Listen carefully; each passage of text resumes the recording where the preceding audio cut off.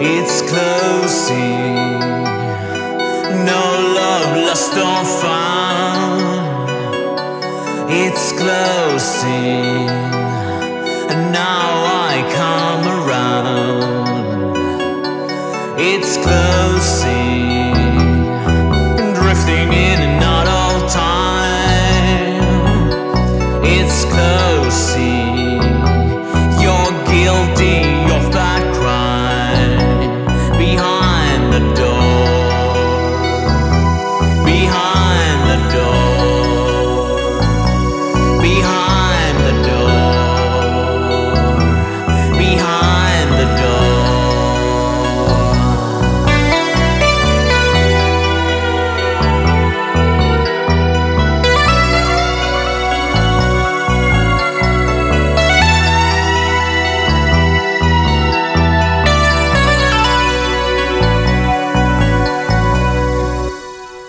That was Behind the Door by Glowline, featuring Levinsky on vocals. And that was released on September 3rd, roughly 2 weeks ago. How about that, Finwave? Well, good evening, everybody. My name is Karin Zoe Lee. You're listening to Night Ride FM.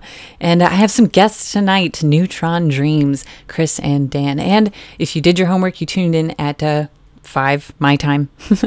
You were there for the YouTube premiere of their music video for Praying for Mantis, and I'm going to have them on in roughly an hour after the new releases to talk about this video and their upcoming album Nightcrawlers. But coming up next, this was released Tuesday from Retro Reverb Records by Alex Vecchietti. This is Awake featuring Your Friend Estevez.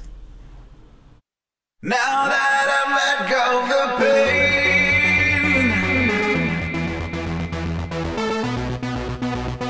now that I pretend to live,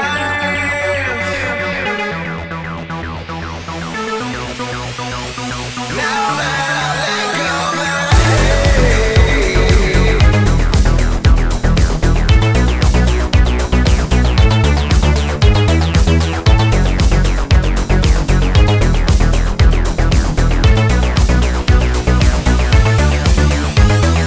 bright lights on the iris of my eyes.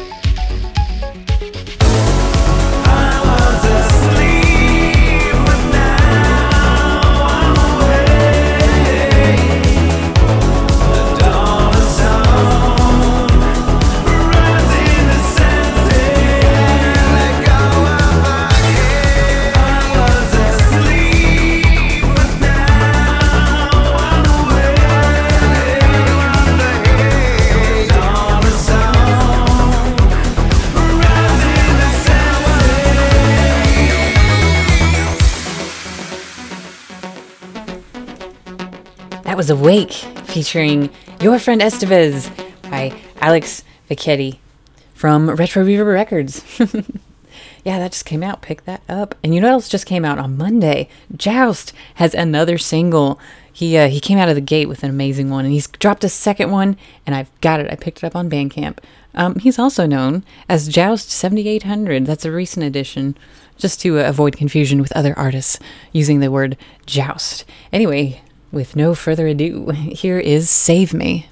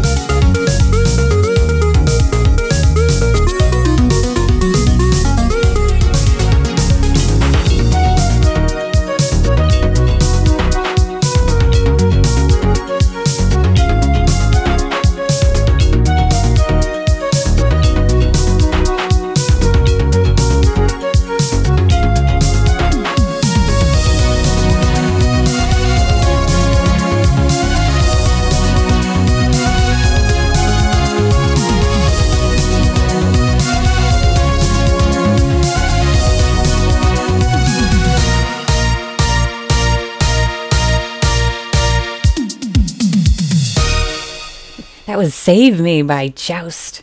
Joust 7800. Or Joust Wave if you're looking for him on Twitter. Yeah, get an Instagram. But I tried to tag you today. There's no Joust Wave Instagram. All right, coming up next, Morpheus. He's in there hanging out with us in the IRC. He sent me this. This is an exclusive premiere, a collab that he did with Michael Cross and Nikki Dodds, a track called Magnetic Touches.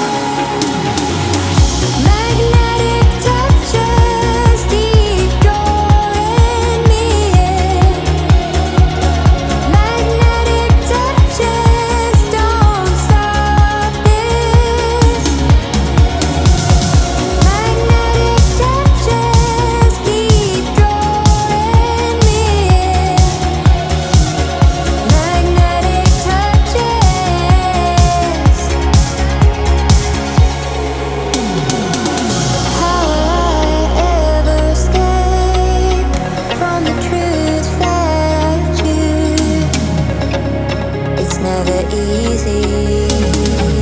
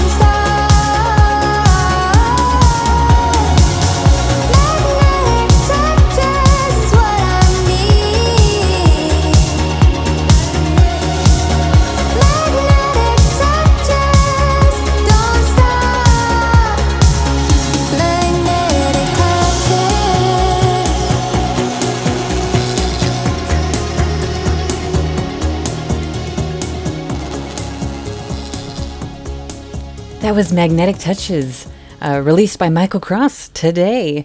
And that was sent to me by Morpheus, who collabed with him on that, and Nikki Dodds, who provided the vocals. Absolutely beautiful. So head on over to Bandcamp, pick that up today. You heard it here first. And also, you heard it here first, maybe. Aztec has signed a new artist. Surprise, surprise. I love them, though. Uncover is their name. And they just released this track on the 14th, featuring I.S. Keen. The track is called Control, Chapter 1.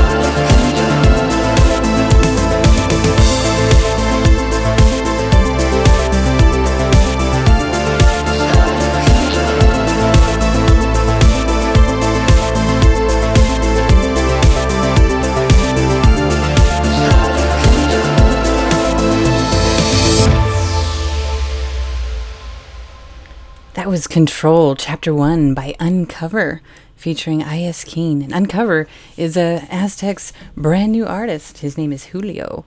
He's Spanish. So, coming up next, I have one from Ian Cowell that he released on August 25th. And I'm just now catching up.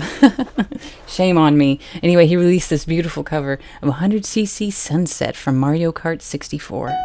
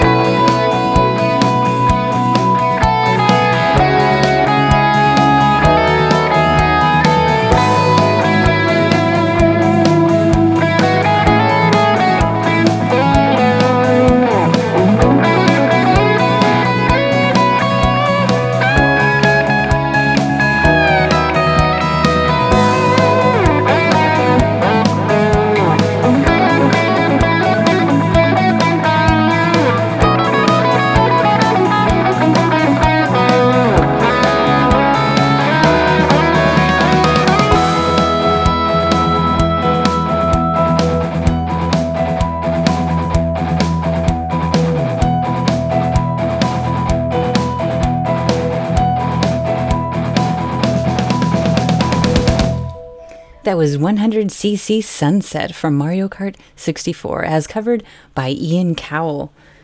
Yeah, I love his covers. God, he's a gamer. I wish I was a gamer. I like games. I'm just freaking terrible at them. Tomorrow, Max Parker is dropping a brand new album, Outsider, and I'm going to play you one of the collabs from this album that I have not aired before. This one features System Glitch, a track called Ain't Enough.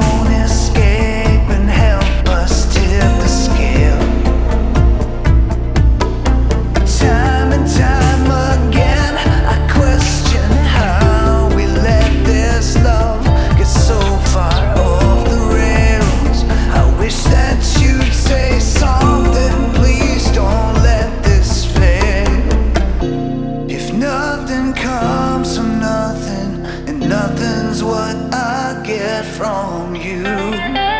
We got no chance becoming something that pulls through. When good intentions drift away, when familiar feelings start to fade, do we count the loss or turn the page? Did you ever think this love just ain't enough?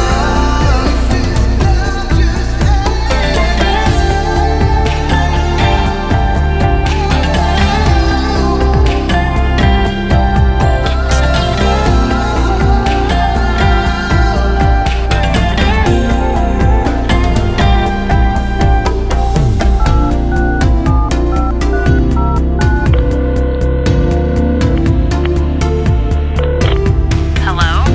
Hey, babe. Hey, What's going on? nothing. Well, What is it? You can tell me. I really can't. No, Come on, are you serious? Why can't we ever talk? I just, I need some time. Okay. I guess I'll let you go. I love you. Okay. Bye. When good intentions drift away, when familiar feelings start to fade, do we count the loss or turn the page? Did you ever think this love just ain't enough?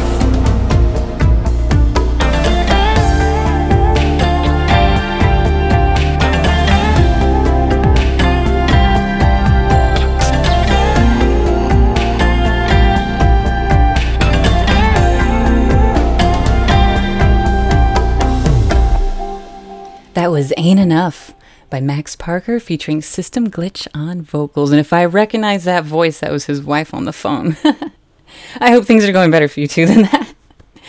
Oh, speaking of which, System Glitch, you stay on the stage, buddy, because you're you got lead vocals on this next one too by Turbo Night. Demi K sent me Turbo Night's new EP, Saturday night and Sunday afternoon. He let me pick from the 3 tracks. Of course, I picked the System Glitch track. This one goes out to Yahendo, who doesn't believe that I'm a live DJ. This is a track called Low Grade Fever. Hey baby, you ready to go out and party? Yeah, no, me neither, but like, it's been such a long time, we probably should, right? Slapping on this 3-piece suit, slipping into wingtip shoes, splashing on 3 slaps of brood, so I need a parachute. Girl, you know I'm wishing for a sexy expedition.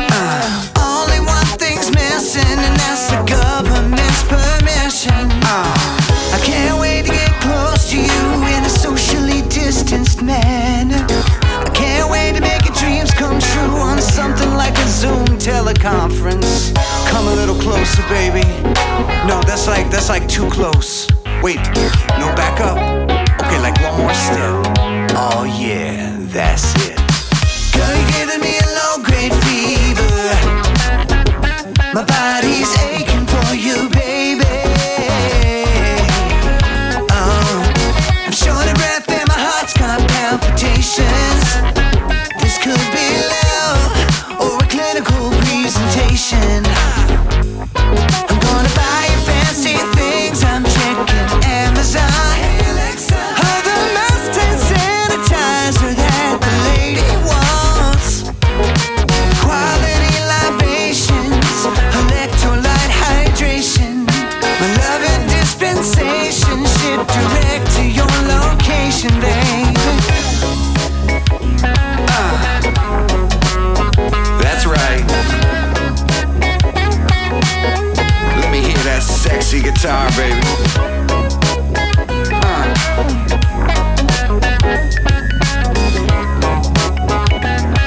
Alright, let's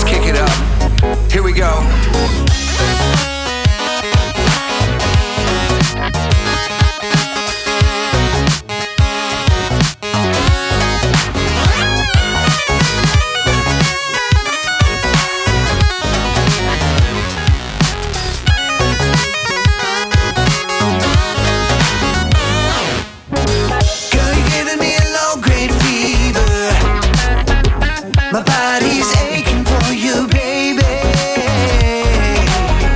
I'm short of breath and my heart's got palpitations. This could be love or a clinical presentation.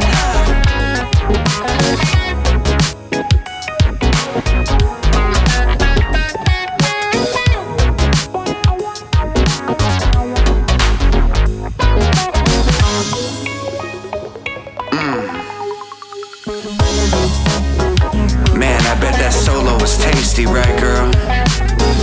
I'm gonna have to take your word for it, though, because I can't smell or taste anything right now. So weird. Yeah.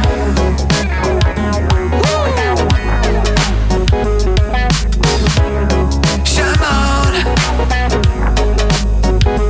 You know, on second thought, I think I'm gonna go back to bed. Don't worry, baby. No, it's not you. It's not you. It's me. It's me. I just feel like we should see other hospitals right now. You know what I'm saying? That was Low Grade Fever by Turbo Knight, Demi K, and System Glitch, who appears to have COVID in this song. Did you have COVID when you recorded this? That guy's amazing. He can record with COVID. Shout out to Sam Ronan on YouTube, by the way. Thank you for your kind words.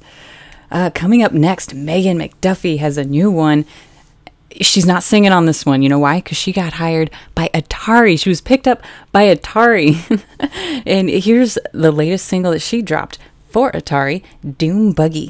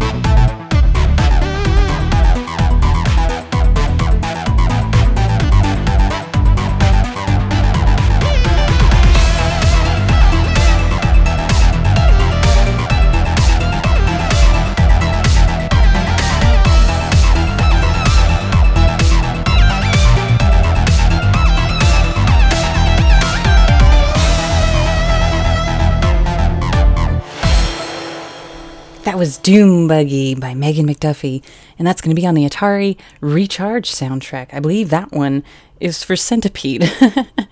Man, the music they're putting in games these days is so cool. My 5-year-old son, he's just in love with EDM because of Just Shapes and Beats, that game. You know that game? Wow. All right, I got one more song before I bring out my guests. Lavalette. Yeah, you remember him from the show. Well, his album, American Summer, is finally going to be released on streaming platforms. It's available on Bandcamp now. I know, because I bought the gold cassette, and I don't think there are any left, are there? Here is Lavalette with I Remember When.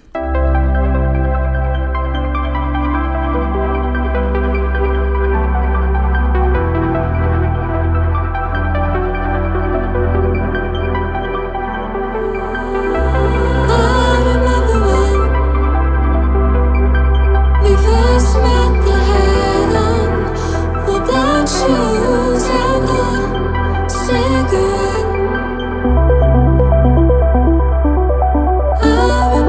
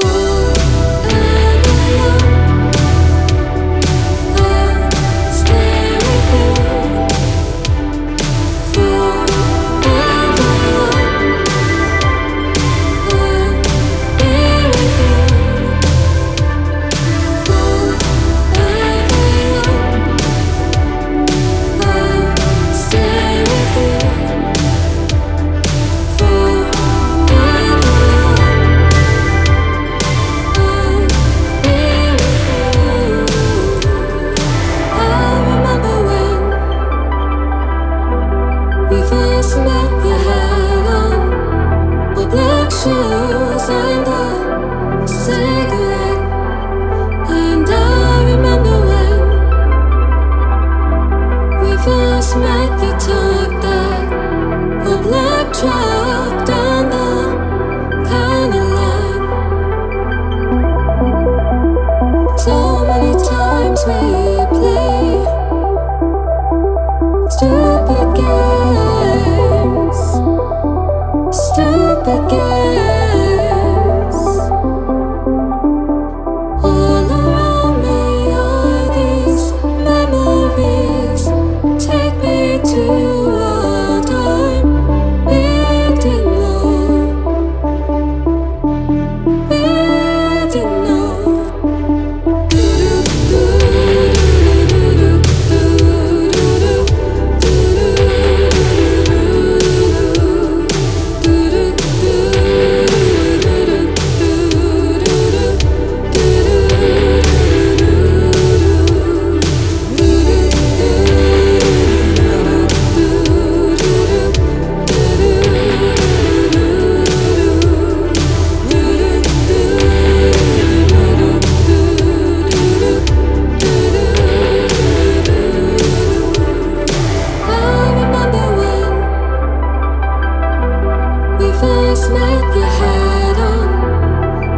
Shoes and a cigarette.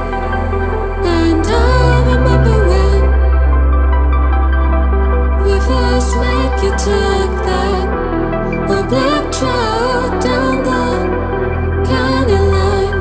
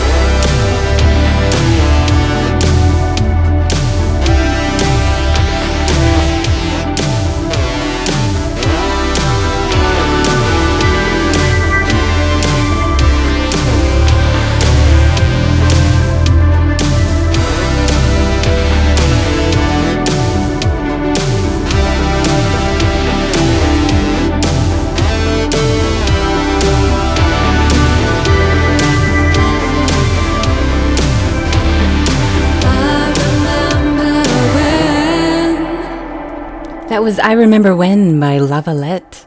And that was from American Summer that he just released last month. And it will be streaming on Spotify, all streaming platforms, a week from now, on the 23rd. So keep your eyes open for that. And go buy a physical copy if you haven't yet. Head over to Lavalette's Bandcamp. All right, Neutron Dreams. Have we all seen the video for Praying for Mantis? I sure hope so. If not, here's the song by Neutron Dreams, Praying for Mantis.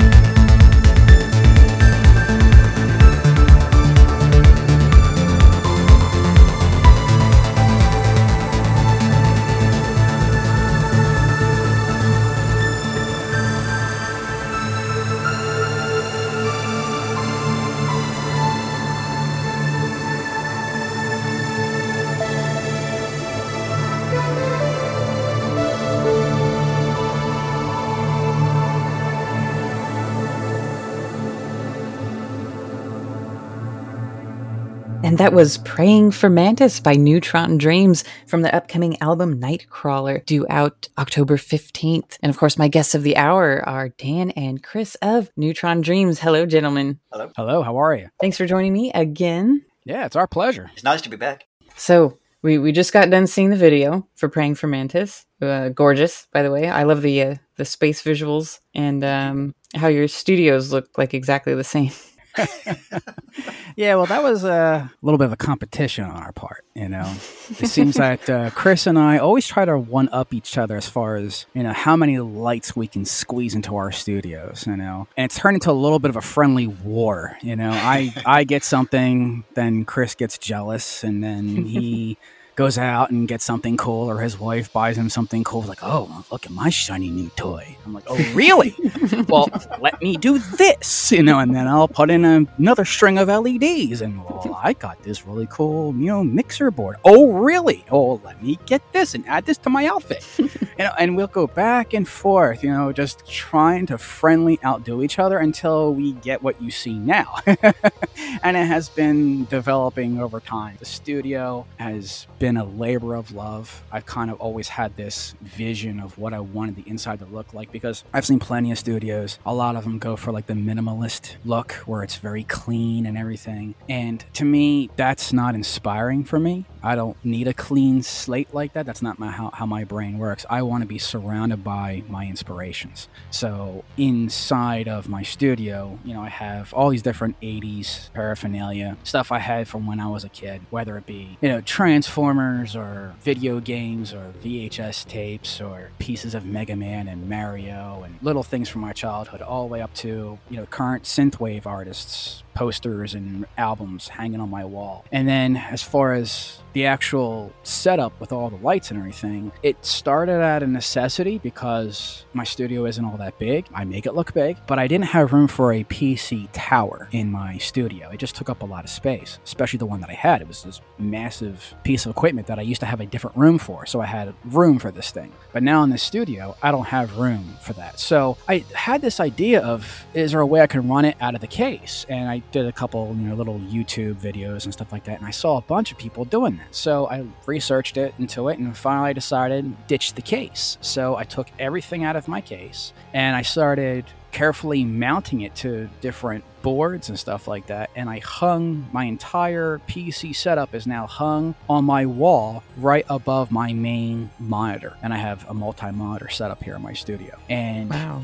I wanted it to look kind of like HAL in a way. I have a very strong fanship for 2001: A Space Odyssey and all those other different films surrounding, you know, the HAL 9000 and stuff like that. So with this setup, and I'm able to make this look like an AI presence. So that's what I did. I set it all up so that it looks like this AI, menacing AI is staring at me, you know, while I'm sitting here doing my work or I'm composing or something like that. And then I don't have a budget to allow for these big, humongous, analog, different modular synthesizers, but I wanted to have the look of that. So that's how this studio got set up with all these different circuits and lights and everything. So it looks like I have this big, humongous, modular synthesizer set up in my studio that's all controlled by this AI processor, but it's not, you know, but it is containing, you know, multiple hard drives and all the graphics cards and everything else, you know, because I use software and VSTs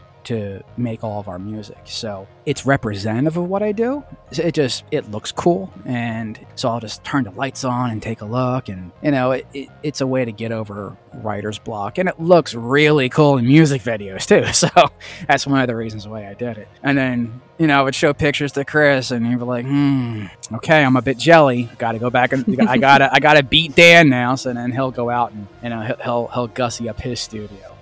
Buy a Tesla coil and a flex capacitor. Yes, of course. I have my studio set up slightly different to Dan's.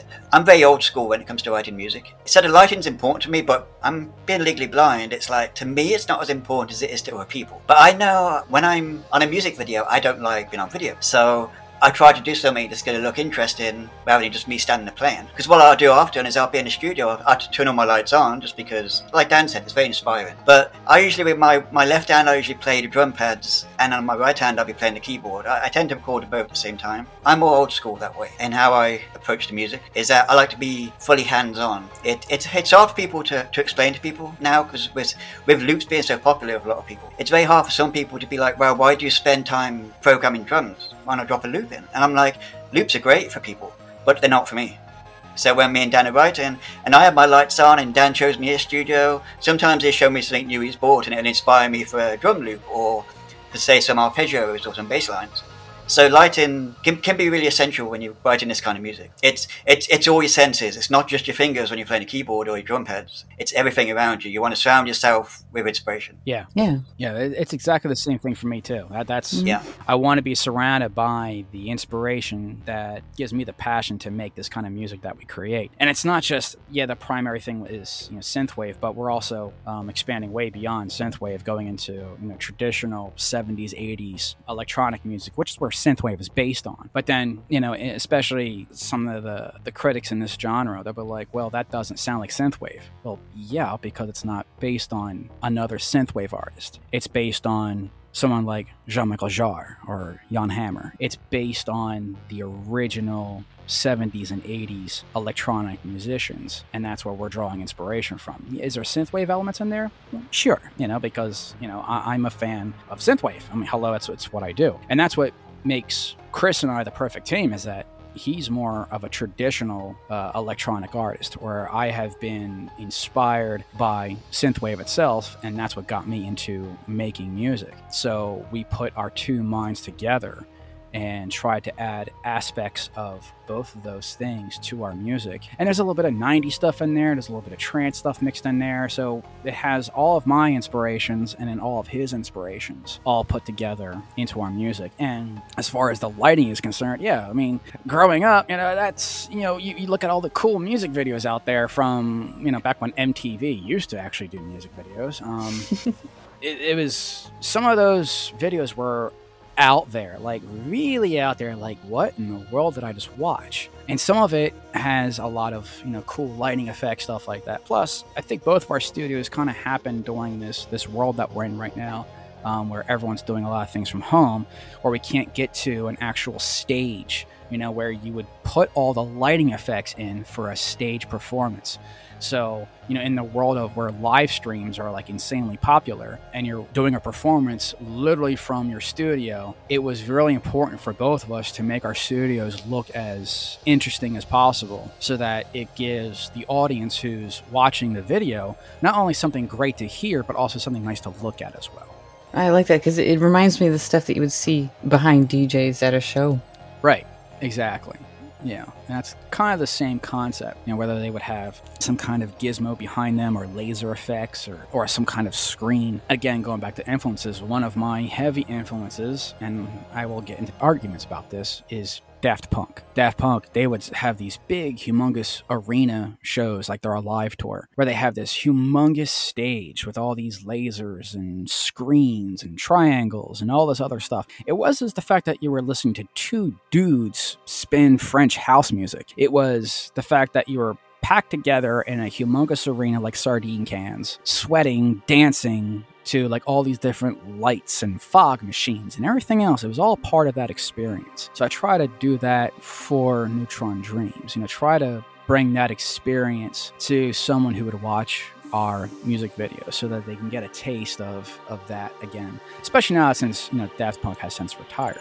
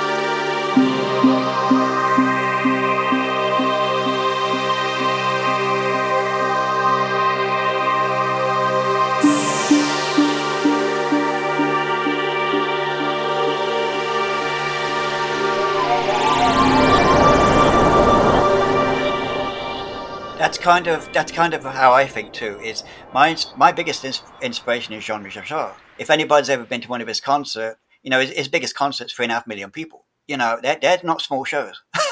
Right. And I've seen him live several times in England. And as soon as I saw him live, I'm like, well, I could do the music, but that lighting, unless I've got about $50 million to put a show on, I'm not going to have a studio like that. So it's just a case of what looks good to you. And then, like for the music video, and then of course you put a music video together, like we did for Praying for Mantis. And then it's so much more than just your performance, which is why we tried to put lots of space scenes in there. We tried to tell a story of traveling, about warfare going on the planets, but it was all done. A lot of it was done, virtually. It was all edited on a computer, but we tried to mix this with our live performances too, to show the human element of it. Because we didn't just, it would be easy to just do a completely computer generated music video and say that's it. But we wanted to try and find a way that we could tell a story, and it was different. And some of the reason we have some of the visual effects in there were inspired by the 80s. You'd watch Aha or Duran Duran, and then have some of these video transitions on the screen, or where you see videos going over the top of each other scrolling. So we wanted to put some 80s, some would say corny, but some of the 80 video effects in there too. And again, like the end of the video, you see the synthwave sun. That was just to give a shout out to the synthwave genre, even though the track itself isn't as synthwave as some of the other tracks. So we were trying to do big shout outs to different eras and different genres. So yeah, we were just trying something different, weren't we, Dan? Yeah, exactly. And it harkened back to what I said when MTV had music videos. And back when you would watch these new wave, new age artists that have heavily inspired other electronic artists and the synthwave genre as a whole. You'd watch these music videos like music videos by Depeche Mode or music videos by Pet Shop Boys. And you're looking at these and you're like, again, what the heck did I just watch? Well, you remember it. And you wouldn't see them necessarily play any instruments. Sometimes it's just a bunch of dudes walking around. For example, Enjoy the Silence. Not one instrument is shown being played. It's just the band standing there, or he's walking off, wearing a king's outfit with a crown and a robe on. It makes you think. Or like It's a Sin by Pet Shop Boys. And it looks like they're in some sort of cathedral with some kind of monks and, a father and some kind of like red letter thing going on. And it looks like someone's going to get burned at the stake and stuff like that. Not if you're vegetarian. Right? You don't see any instruments being playing, right? But then you see other music videos where, you get that. Some people may call it corny or cheesy or whatever, where you see like little picture within picture scrolling across the screen, like how we have here in this Praying for Mantis video. It's all done on purpose. In this music video, we wanted it to look like something that could have been watched in the 80s. And that's kind of the thing of one thing I love about synthwave, yet not synthwave. So it doesn't have to really apply to synthwave, but also still trying to blend the two of pure electronic music and synthwave, is the fact that synthwave is inspired by stuff like that. So you have these original 80s musicians, original 80s bands, and these, what you would call a corny or kind of weird 80s music video. That's kind of what we thought of, like, hey, this is a harken back to those 80s. And the whole nostalgic part of synthwave that I've always loved is that us artists and fans, and again, people in your position, Karin, is that we kind of pretend that the 80s never stopped, that this is just an extension, as if the 90s never happened, or the early 90s, I say, are included, the early 90s, once the grunge movement happened in the 90s, that's when the 80s really died.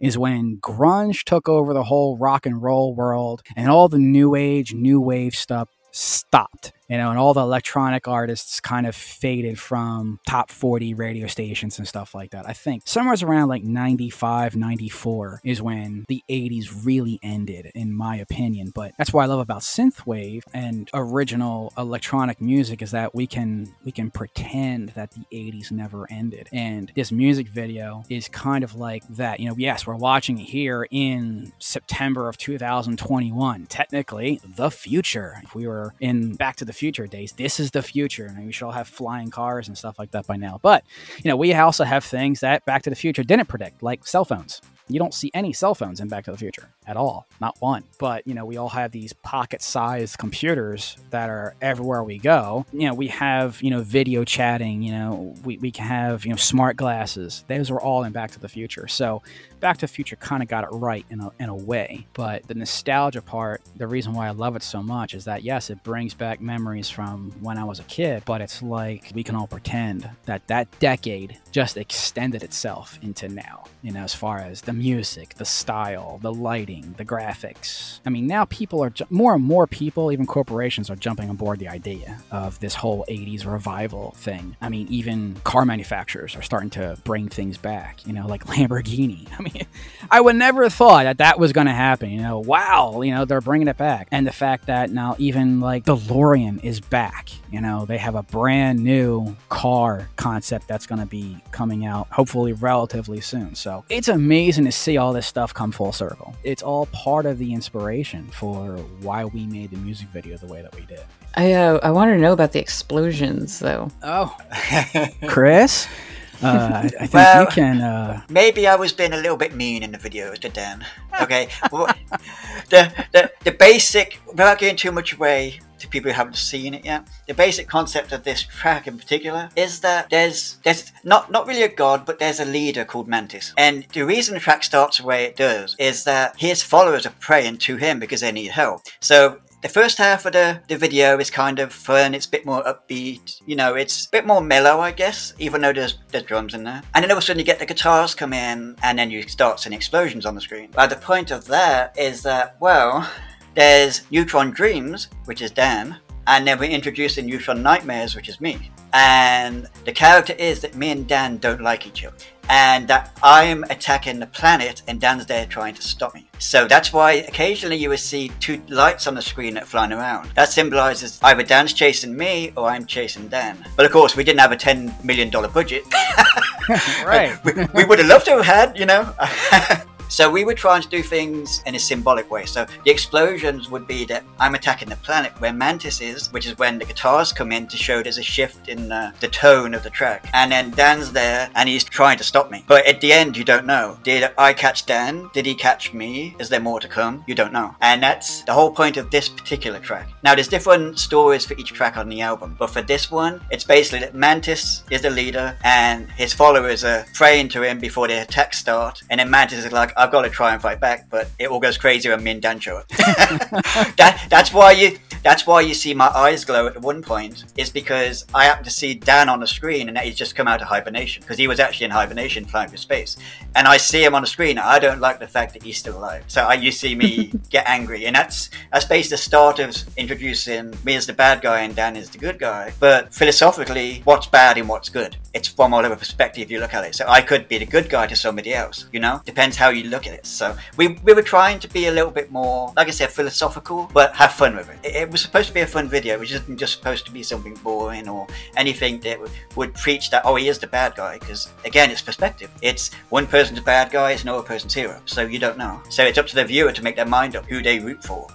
Yeah, exactly. It's funny. My wife and I were just having a discussion just a little while ago, right before we had this interview, about Star Wars and about how Anakin, aka Darth Vader, was supposed to bring balance to the Force, and how he ended up being the bad guy. And then you want to get into a philosophical part of it. Was he really? If he was supposed to bring balance to the Force, if you look at it, that's exactly what he did. Because before he became Darth Vader, before he started killing off all the Jedi, the Force was unbalanced. There were hundreds of Jedi. There was only 2 Sith. So how is that balanced? And then at the end of everything, at the end of all, whatever Darth Vader did for executing Order 66 and the other stuff, at the end, then it was balanced, because then all the Jedi were gone. It was only down to 2. And that was Obi-Wan Kenobi and Luke Skywalker. And then on the other side, you had the Emperor and you had Vader. 2 on each side. The Force is now balanced. So when it comes to either Neutron Dreams or Neutron Nightmares, it could be philosophical. Which one is which? Who's the good guy? Who's the bad guy? You don't know, and we're not going to tell you. It's up to the listener and the viewer to decide. But I can say that this music video, Praying for Mantis, it it comes in the middle of the story. So that this particular track itself is going to be in the middle of the upcoming Nightcrawlers album, and the entire album is a storyline. So it's meant to be listened from start to finish, so that we tell a story of how Neutron Dreams has to investigate the signal. This signal that's been corrupting all my posts, all my messages, and all my pictures, and everything else I've been sending out across social media, and how the signal keeps distorting everything here on Earth, and we keep looking for this signal. It's funny how scientists are now discovering this signal coming from the center of our Milky Way galaxy, which is just weird how it all is coincidence and it's all working out. And now how we're having these solar flares going to be happening, and it might actually cripple Earth's internet. So we'll see how that goes once we get hit with a coronal Not mass before the ejection. video. Yeah, hopefully not before the video. But, we have this coronal mass ejection coming for us, apparently. It might knock out cell service and internet. Could be days, could be weeks. Of course, the really, worried people are like, this can knock it out for years and all that other stuff. But, of course, we won't know, will we, until that actually happens. It's just so funny how it's like actual stellar events are lining up to, for the release of this album. And this album is all about this signal distortion and everything else that we're getting. So it's just weird how everything's lining up. But the story begins, where we're getting this signal, it's disrupting everything. And we have to go find out what it is. But, NASA is pretty much in retirement. We can't get a ride on SpaceX or whatever. So go over to NASA and we commandeer a Saturn V rocket that's old. It's dismantled. It's in the graveyard. And we put it back together again. And we blast off in the Saturn V rocket. And hence there's a track named Saturn V.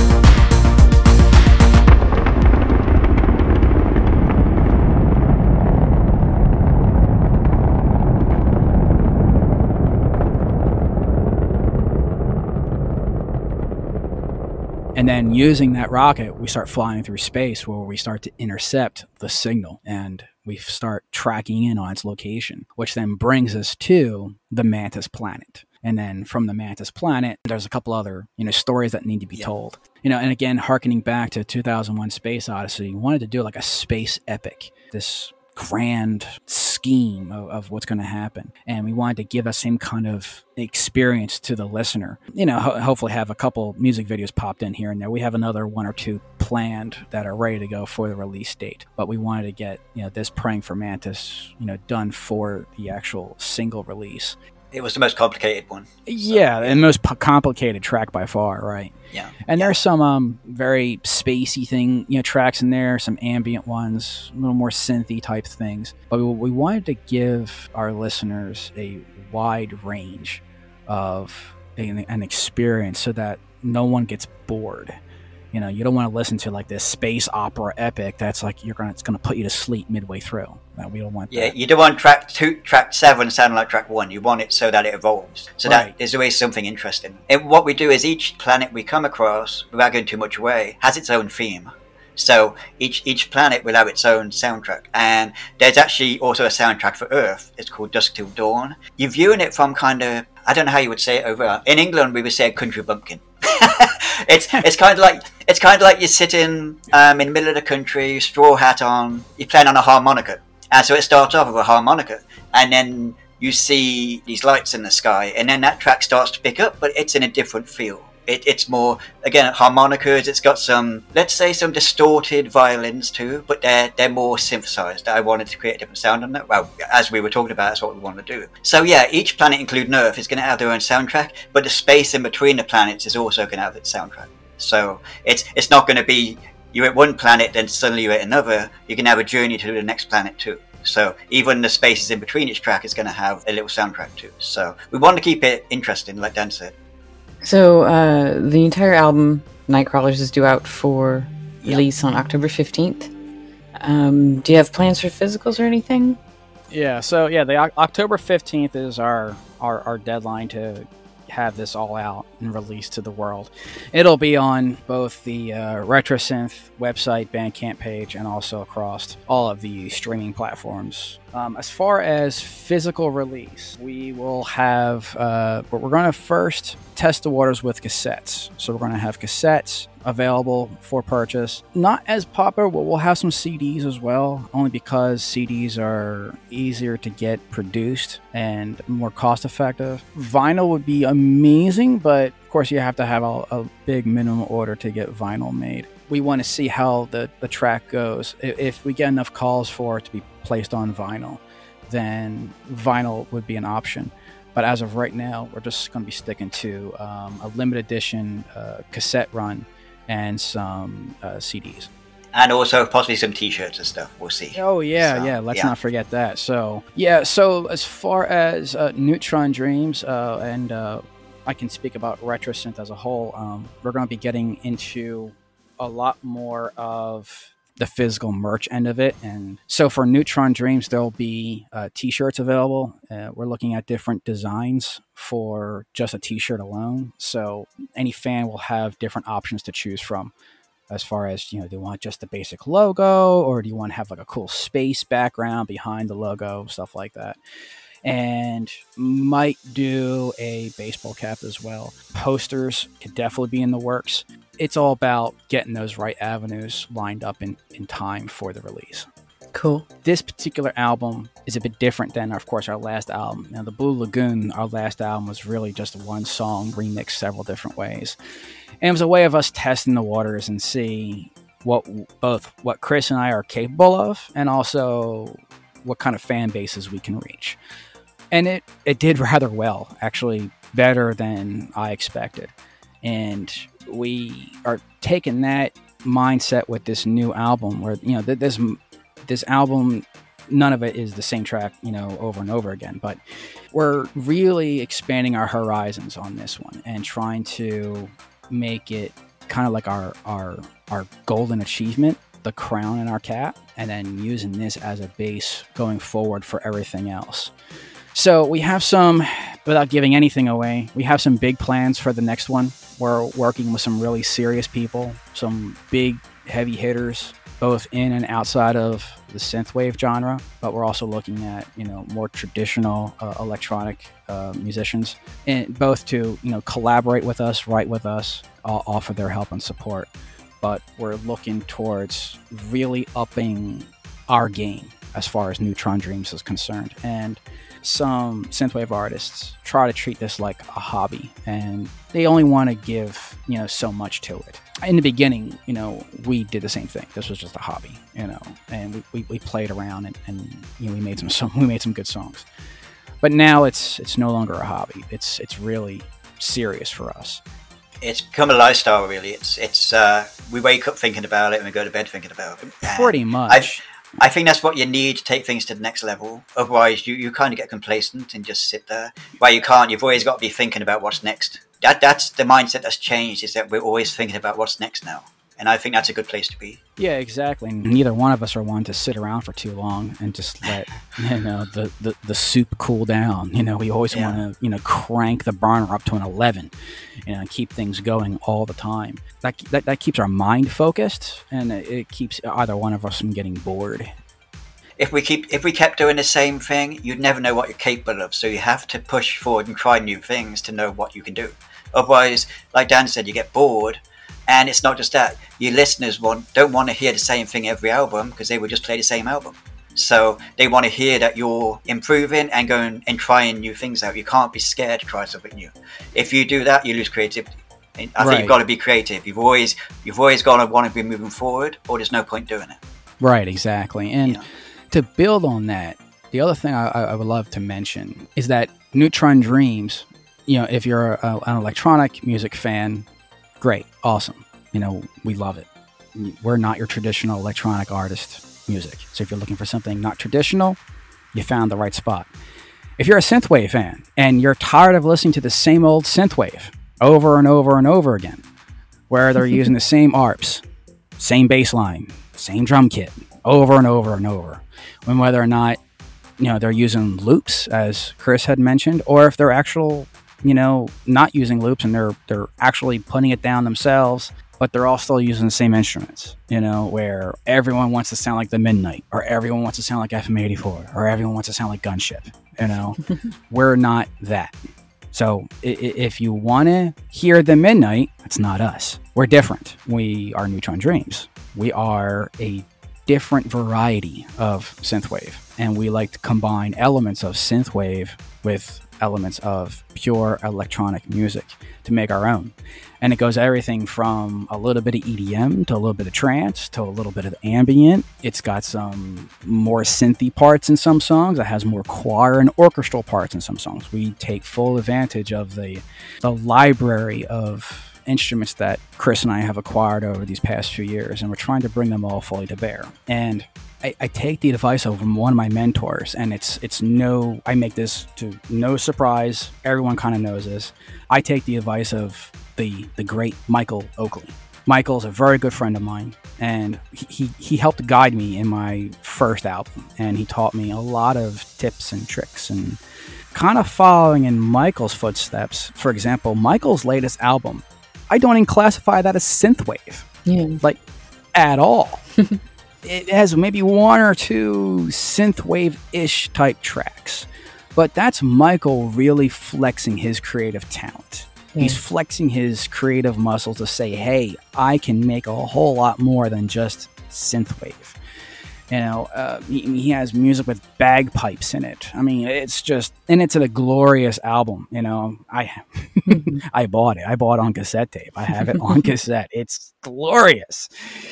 But he is doing the exact same thing. He is showing that he's not just stuck in a rut. And sadly, that's a lot of the way that some of these artists are. And being the position that I'm in, I hear a lot of synthwave music, and so do you. A lot of the music is starting to sound the same, and it's a shame, but it all starts blending together when you're listening and you're trying to identify who it is, and you say, oh, it's so and so, and then you look at your playlist and oh, it's not so and so. I thought this was so and so. Yeah.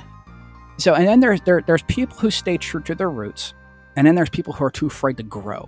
And we're trying to grow, but we're also stay a little true to our roots. So what that means is that in our music, you will definitely notice a core sound that we have, core instruments, core ways that we write the music. But we're always trying to push the envelope. We're always trying to, make something bigger, better, learn from each other, stuff like that. It may not always be traditional quote-unquote synthwave, but what we're trying to do is make really good music. And hopefully it appeals to a wide variety of audiences.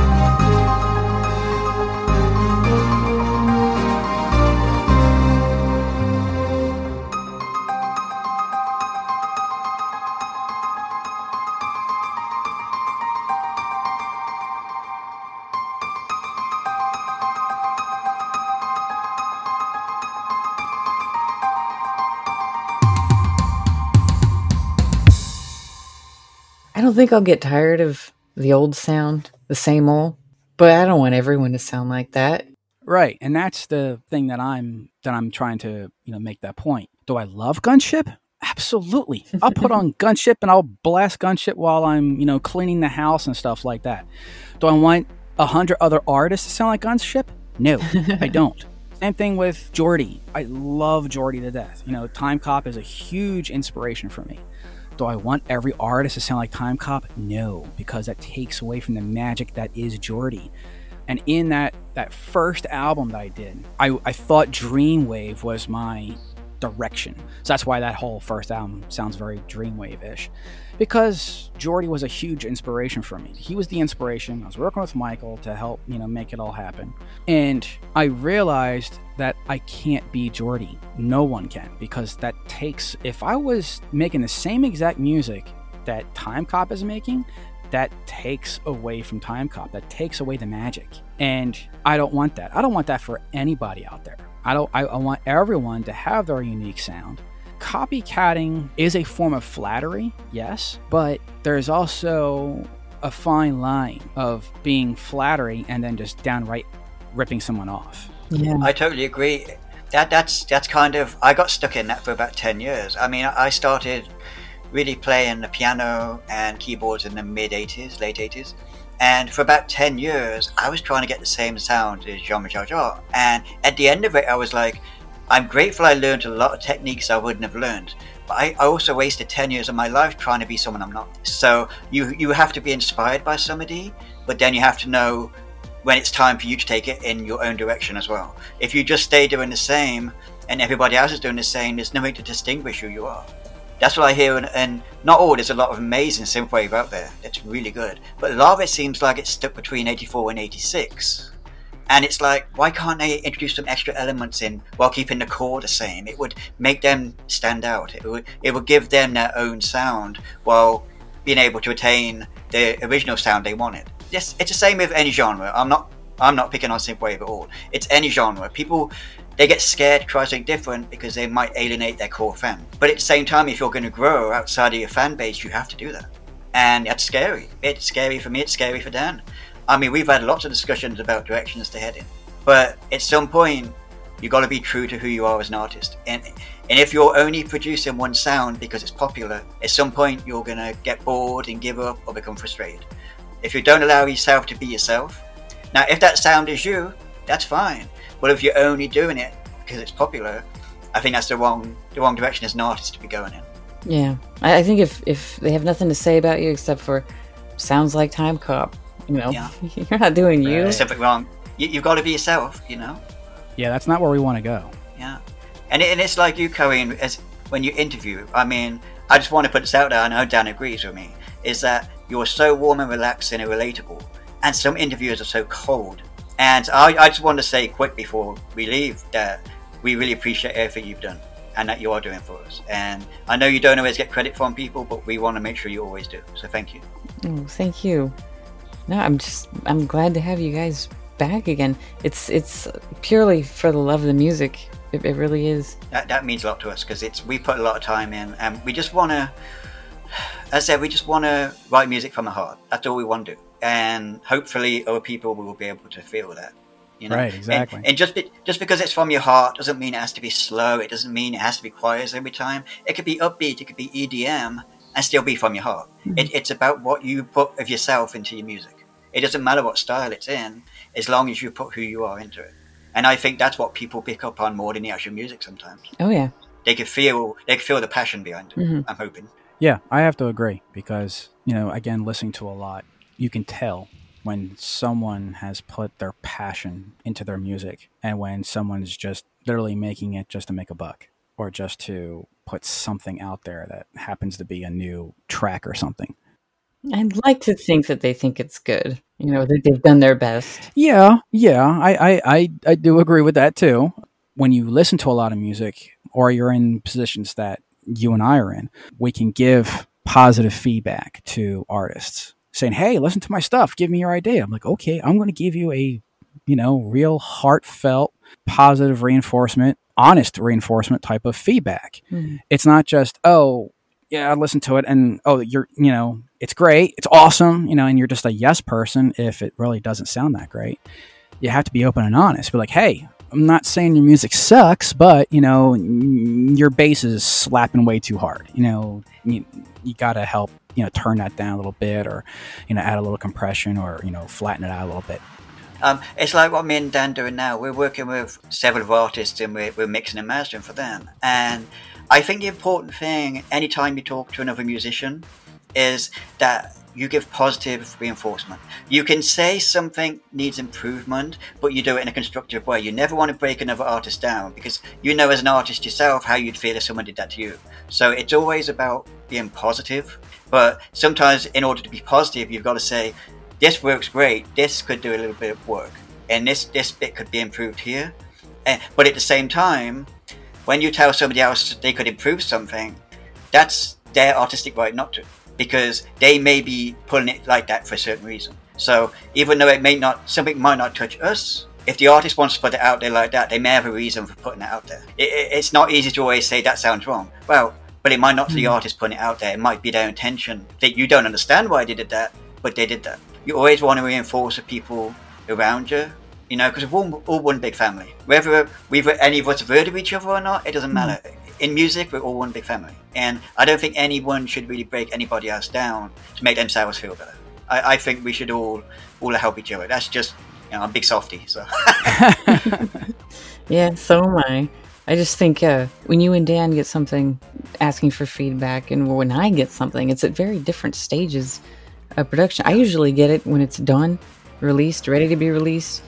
No amount of my saying, hey, this might need a second look at the mastering, especially the vocals. Like, well, it's done. It's already slated for release. So at that point, it's just, do I want to play it on the radio or not? So it's more black and white when it comes to me. Yeah, when it comes to me and Dan, sometimes it's you have to be constructive and not destructive, and it's sometimes hard to find the right line, depending on the artist you're working with, because that's part of what Neutron Dreamers are doing. We're really enjoying working with our artists to help them put their music out there. And it's always a case of finding the positive in what they're doing and making them feel good about what does work. And then when people come back to you and ask you advice, they know you're giving honest advice, but you're not going to give it in a mean-spirited way.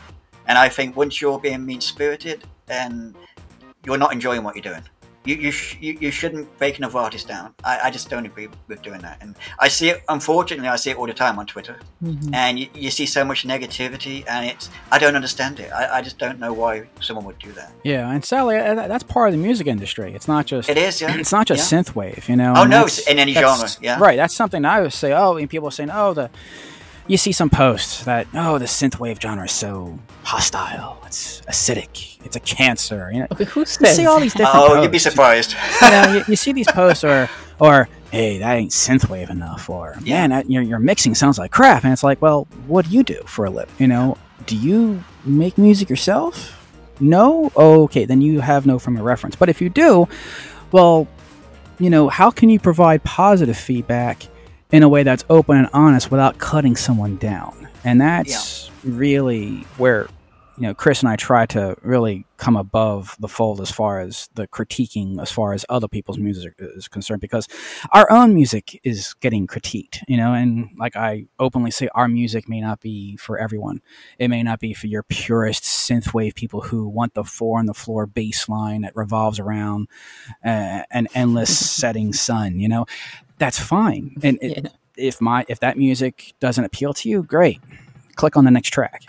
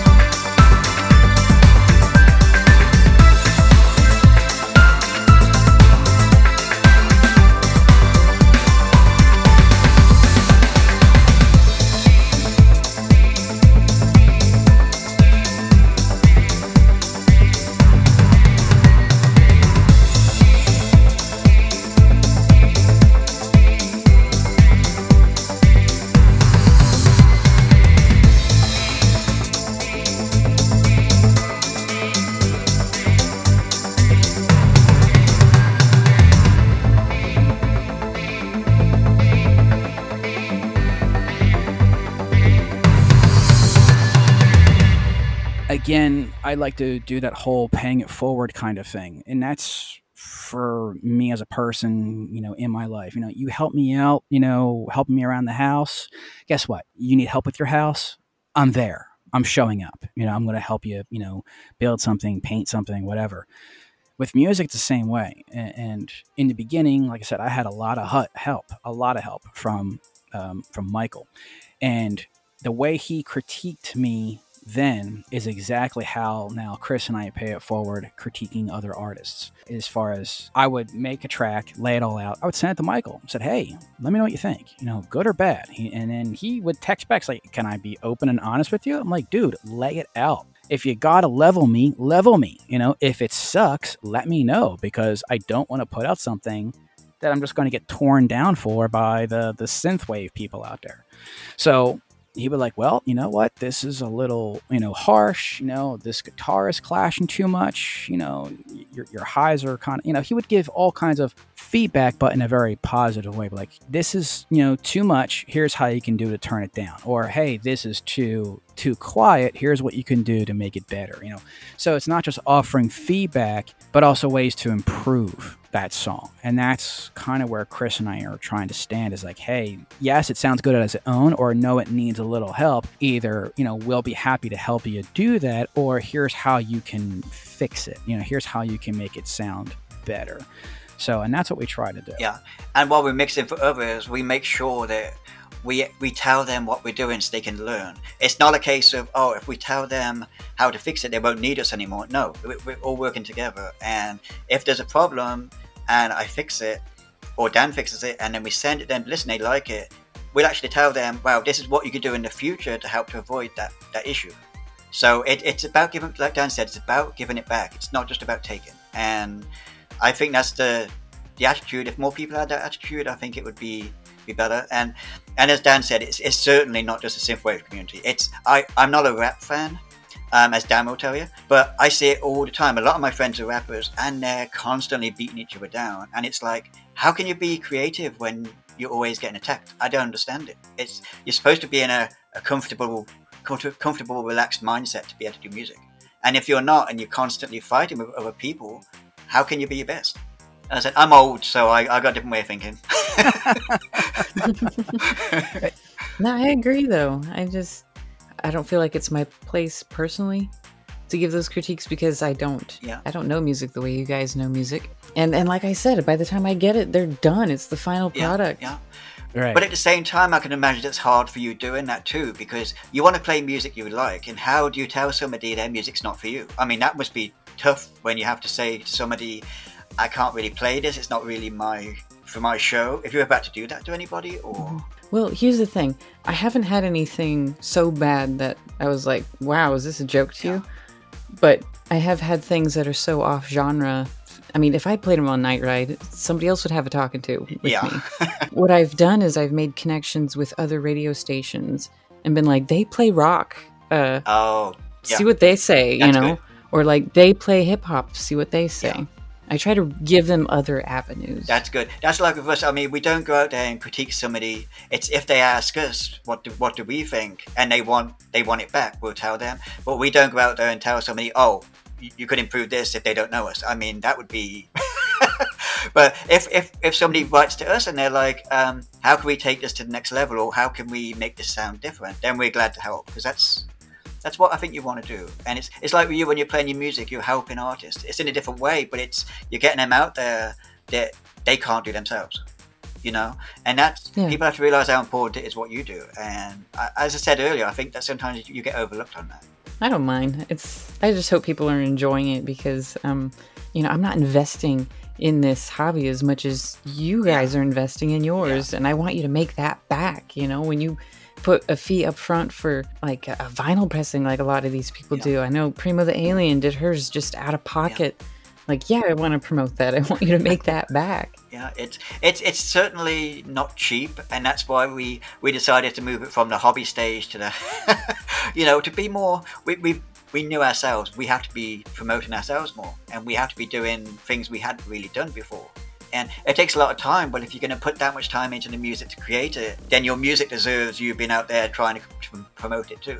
And if you're not going to promote it, why are you making the music? I mean, I'm backseat. I don't like, you know, I'm not somebody who likes the limelight. I stay away from it as much as possible. I'll let Dan do that because, you know, he's the one who likes dancing on the stage. Me, nope, just sit me in the back corner on a keyboard and I'm happy for the rest of the night. That's why I have a cool pair of sunglasses to hide my face. Yeah. and knowing Dan, probably a Neutron Dreams thong or something. But, but that's what I mean. I'm the one that can have nightmares now. Neutron nightmare. That's why that's you now, man. You're a I'm Neutron telling you. nightmare. I have nightmares of Chris peeing on a keyboard. Oh God, no! I had no idea, and then Dan told me you might want to look at this, and I played it back. I'm like, and not only was I look like I was peeing on the keyboard, I was looking in the air. I was like, oh my God. It looked like you were really enjoying that. Well, I did have orange juice before, so maybe. Oh yeah, I mean, But that's fun. It's fun, you know. well, we learn from our mistakes now, don't we? Yeah. And hey, you know what? As long as somebody's talking about something you did it right. Hey, oh man, it's like every time I turn around, I see Jules talking about Chris peeing on the keyboard. I'm like, oh my God, no, not again. You know, You'll never live it down. try to let that be a distant memory. You know, go back and delete it from all YouTube That channels. was too good. It's too funny. It will stay there for all time. Well, thank you for making me feel better. We're gonna call him Chris P from now on. Well, that's his initials. When I first started using the internet, I actually went under Christopher Peanut. Chris Peanut is what I'm like. This is back in '98 or whenever, '97. So I'm gladly I'm not now. But Well, that's why your initials are CJP. You know. yeah, exactly. Yeah. I know we have to wrap this up in a minute. If anybody wants to contact us on social media, we won't bite your head off. Not like a mantis. We're very friendly and we try to talk to people and as much as we can. So, you know, we're open to anybody who wants to chat. Yeah, we're not some standoffish people Yeah. that never reply. You know, We're just normal people. Wow, as normal as I could be. Well, yeah, I question that sometimes. You know. Well, thank you both for being on the show. I really enjoyed the video. Awesome. Thank you. Yes, thank you. And we'll be looking forward to Nightcrawlers releasing October 15th through Retro Synth Records. Let's play out with something from the new album. How about the ambient track, The Signal? We'll do a preview of it because you said it's a 15-minute track, right? Yeah. Yeah. We'll do about 5 minutes of that. This is Neutron Dreams with The Signal, and have a good night.